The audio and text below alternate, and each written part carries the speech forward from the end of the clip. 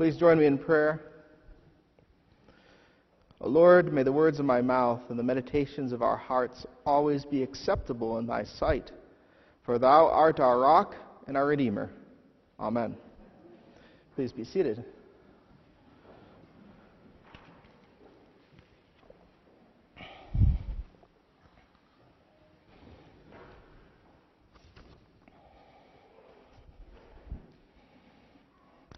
Hallelujah! The Lord is still risen. Hallelujah! We continue here during the Easter season, right? We are in a season. Remember, Easter doesn't end with Easter Day, but goes on for 40 days to the Ascension. And the death and resurrection of Jesus Christ changes everything. Easter Sunday is about the reality of the glorious event that changed history and changed the world, that Jesus truly died and was truly raised from the dead. Now, both Easter Day and subsequent Sundays in our lectionary, in our Easter season, are all about how the risen Lord Jesus comes to his followers, each in his own way. And I think this is a really important point to grasp. For, of course, it's a wonderful cosmic event that Jesus rose from the dead. But in these passages, we see Jesus personally coming to each person. How many of you have a favorite place that you go where somebody knows your name? Do you have a restaurant or, maybe a bar or here? Yeah, hopefully here. Yeah. Hopefully at church. That's good too. Isn't that a wonderful thing to be recognized? To be personally encountered by someone? I was at one of my favorite restaurants yesterday, and there's a waitress there named Kelly. And we've been going there. My wife and I have been going there since we were married, but we haven't been in a while since the children. And she says, "Oh, hi, Sean." I mean, that just changed the whole morning for me. The fact that she knew who I was and personally recognized me. Well, on Easter Sunday, in Matthew's Gospel, in chapter 28, Jesus meets Mary Magdalene and the other Mary in the garden to behold him. They expect to anoint a corpse, but there Jesus stands, wonderfully in front of them and wonderfully alive. In last week's Gospel, in John chapter 20, verse 24, the risen Christ came to the disciples who are huddled in a locked room, and they hide in fear. But the resurrected Jesus brings them joy. Thomas was doubtful and forlorn, but the resurrected Christ provides Thomas personally with exactly what he needed to believe and be transformed in awe. The main point of these readings following Easter Sunday and the successive Sundays is indeed that Christ is risen from the dead, has still risen from the dead, and that the resurrection has changed our life. And so they ask us the question as Christians, and perhaps those who are not yet Christians, how has the resurrection impacted you? How has the resurrection changed your life? How does it continue to do so? You see, Jesus' resurrection is that cosmic event, that reality that changed everything, as I first said. And no one has ever risen from the dead to never die again but Jesus. So what? Or so what now? What do you believe and say? How is this more than just a once-a-year ritual that we observe together? Well, in the Easter Canticle, known as the Pascha Nostrum, which is in our prayer book on page 16, both Christ's eternal event in the resurrection, being raised from the dead, and a personal reaction come together. I thought I brought a prayer book over here. Where is it? Here it is. If you have a prayer book, which you should, open to page 16 with me so that you can see. Here we have this cosmic event celebrated, and then a personal reaction coupled to it. If you're open, read it with me, jubilantly. We read it in our confirmation class this morning. Alleluia! Christ our Passover has been sacrificed for us. Therefore let us keep the feast, not with the old leaven, the leaven of malice and evil, but with the unleavened bread of sincerity and truth. Alleluia! Christ, being raised from the dead, will never die again. Death no longer has dominion over him. The death that he died to sin once for all. But the life he lives to God. So also consider yourselves dead to sin and alive to God in Jesus Christ our Lord. Alleluia! Christ has been raised from the dead, the first fruits of those who have fallen asleep. For since by a man came death, by a man has come also the resurrection of the dead. For as in Adam all die, so also in Christ shall all be made alive. Alleluia! And you can see there that that's composed of Scripture from 1 Corinthians, Romans. But notice what's coupled together. There's the cosmic statement, the cosmic event and fact, and then the personal response. He's been risen from the dead. Therefore, so what? Let us celebrate, right?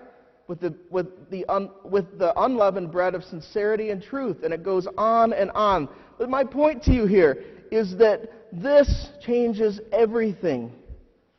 Not just because of the cosmic event, but because of a personal encounter with Christ. And now look with me at today's gospel, where we see that theme continued in Luke chapter 24. In Luke chapter 24. It's in your scripture insert, or if you have your Bibles, open up to Luke 24, verse 13.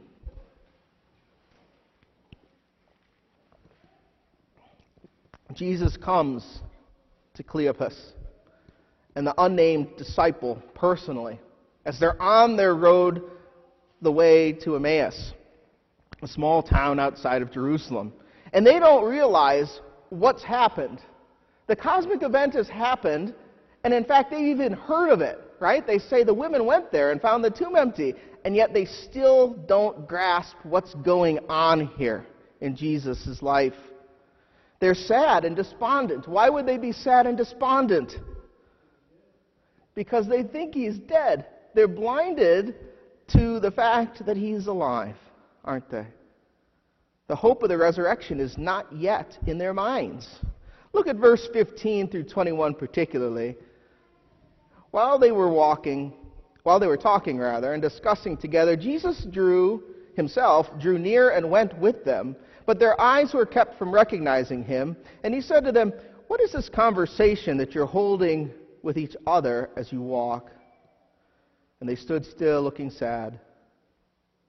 And one of them, named Cleopas, answered him, "Are you the only visitor to Jerusalem who does not know the things that have happened there in these days?" And he said to them, "What things?"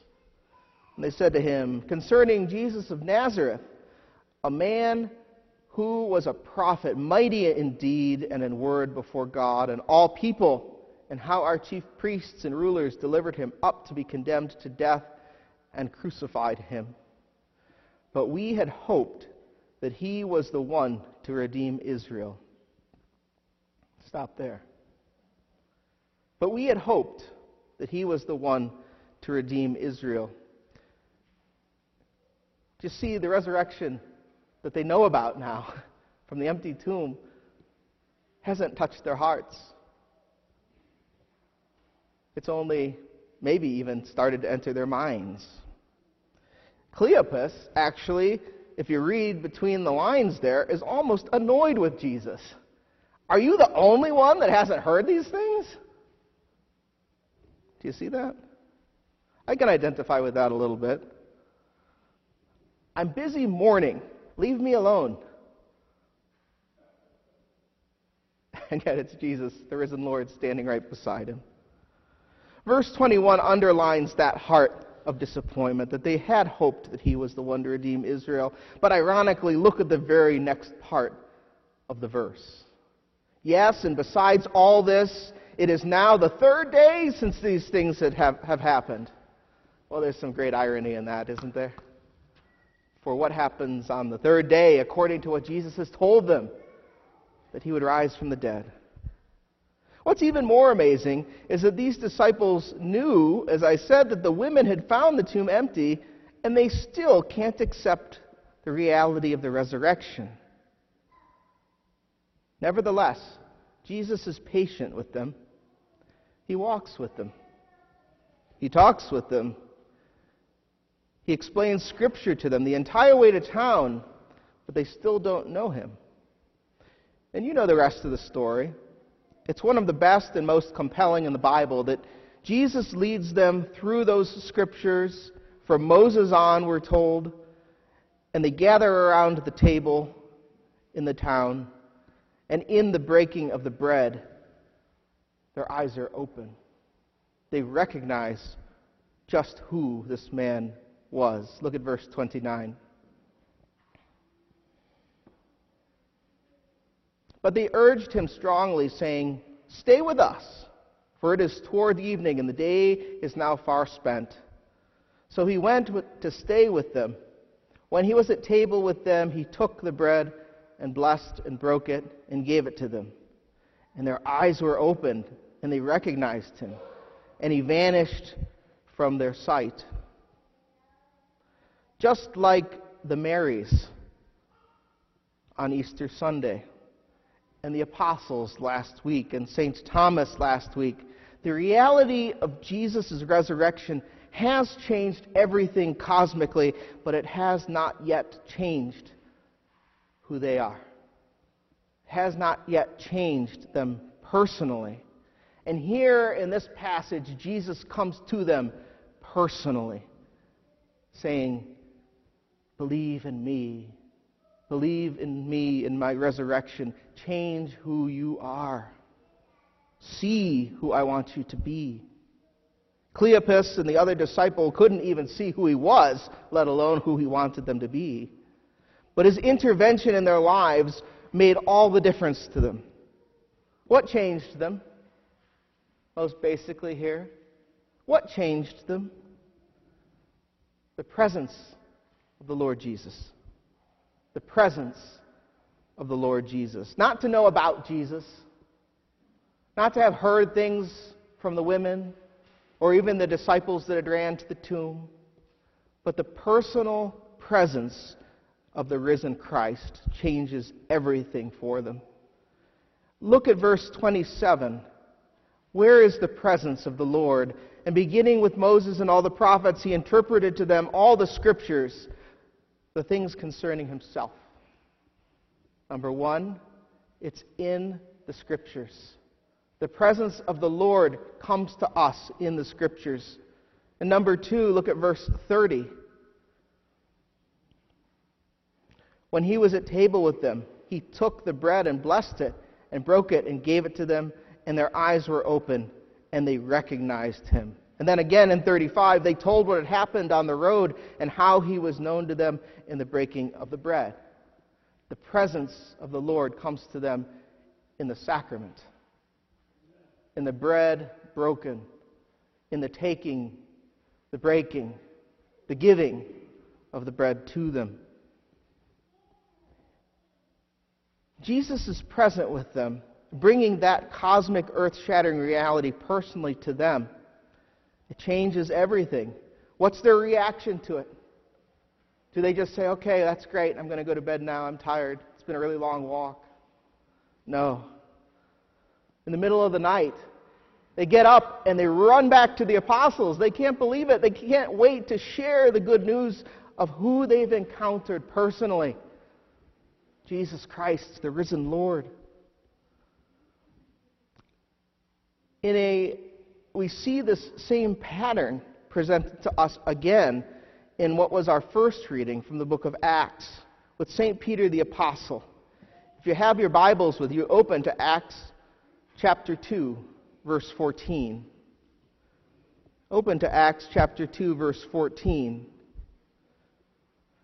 And you'll notice that our lectionary reading skips a bunch of verses between verse 14a and 36. It's not because the lectionary is saying those things aren't worth reading. That's not the point. What it's saying is that there is something here, topically, that we want to focus on. But in this section, what does Peter do between verse 14 and verse 36 in Acts chapter 2? What's there, those of you that have your Bibles open? What's he saying? What's going on? He quotes the Old Testament again and again. What is Peter doing here? He's explaining from the Scriptures in a sermon to them who it is that Jesus is. Who it is that Jesus is. He's imitating the risen Lord here on the road to Emmaus. Peter has been transformed. This is not the same Peter who denies Christ in the courtyard. This is the Peter empowered by the Holy Spirit, following, imitating, using the example of Jesus Christ to mold his life and to bring God glory. Do you see that? Peter then opens the gateway of the kingdom of God to some 3,000 people because of that obedience. God uses him. Look at verse 37 and 38. Now when they had heard this, that is, the sermon exposing the Scriptures, they were cut to the heart and said to Peter and the rest of the apostles, "Brothers, what shall we do?" And Peter said to them, "Repent and be baptized, every one of you, in the name of Jesus for the forgiveness of your sins, and you will receive the Holy Spirit."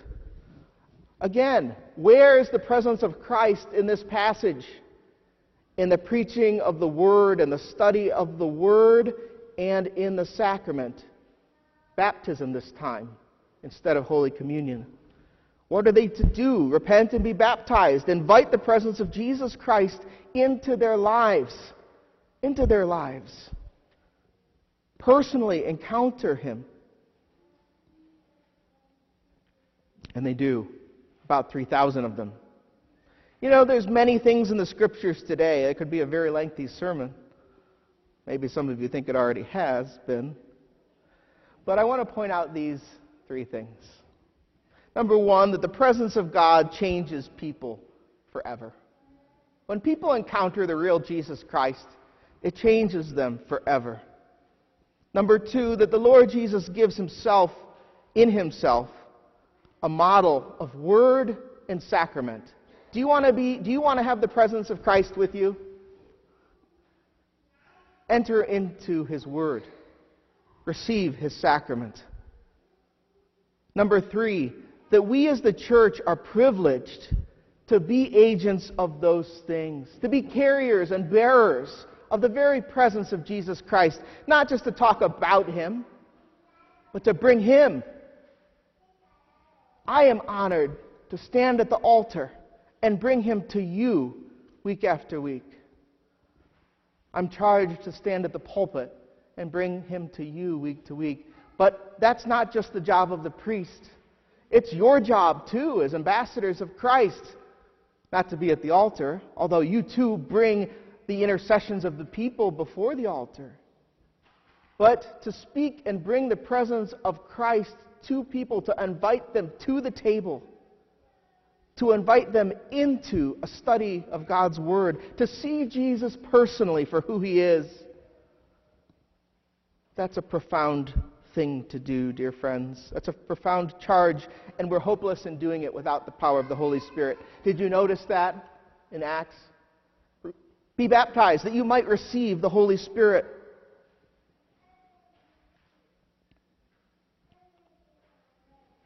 Why is it, friends, that we read Scripture every day?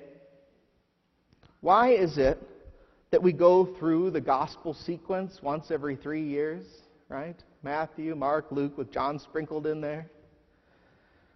Why is it that we study the Bible in Bible studies? Are we really that stupid? Why do I say that? Because if it's only about knowledge, you're really stupid. And I'm really stupid. If it's only about knowing about Jesus, what's the point of that? No, why do we do those things? Not for reading comprehension alone, but because in the Scriptures our hearts too burn with the presence of Jesus Christ when we read them, when we mark them, when we inwardly digest them. They are a way of grace in which He brings Himself to us. It's like watching your favorite story or your favorite movie with your best friend, except that best friend is Jesus Christ Himself. And the sacraments of baptism and Holy Communion are just as important. The one happens only once, where Christ comes into you in the Holy Spirit. But the second happens week after week, or even more often if you want, to come to the altar and to receive the very presence of Jesus Christ in Holy Communion in the breaking of the bread, to see Him again and again and again and anew. Again, if it was only about eating the bread and drinking the wine, you've got a really bad palate, because those wafers don't taste real good, and that wine is definitely not the best vintage. But it's so much more than that, isn't it? I see nodding, yes. So much more than just the bread and the wine. It's the real presence of Jesus Christ Himself. It's our personal encounter of the cosmic events of His death and resurrection. Together in word and sacrament, the very presence of Jesus comes to you and me. Jesus comes to you and me, and He doesn't come to you and me and just say, hey, know about me. Learn these things about me, memorize these rules, learn this philosophy, go through these actions, do these rituals. No, He comes to you and me personally, mystically, by the Holy Spirit, and He steps personally into your life, just as He stepped into the lives of those disciples on the road to Emmaus. And He says, hear my voice. Let your hearts be warmed and transformed. Take this body, my body, and eat it. Take this blood, my blood, and drink it, all of you. The risen Lord comes to us not as merely a historical fact that changed all history, though that would be enough. He comes to us in presence and in power. The challenge today for you and I is, how do we respond? How do we respond to His personal presence? How do we respond to that power offered to us in Him? Do we want more? Do we want to be transformed? Do we want to be changed? Do we want to follow in His example as we prayed in our opening collect? I hope so. Will we meet Him in word and read of Him, and read with Him, and read Him in the living word of Scripture? Will we receive Him again and again, even though we, quote unquote, know all the stuff? Boy, I hope so. For if not, you're missing the very presence of the Lord Jesus Christ. And He desires to be present in you, and you in Him, now, today, and forever. Let's pray. Lord Jesus, we give You thanks that You come to us in word and sacrament. We give You thanks, Lord, that You rose from the dead, and we can celebrate that because we've encountered You personally. We ask, Lord, that You would continue to enliven our hearts, pour Your Holy Spirit into us, that we might never grow hardened or see these things as empty or old hat, but be refreshed by You continually as You walk with us through our daily lives. In the name of the Father, the Son, and the Holy Spirit we pray. Amen.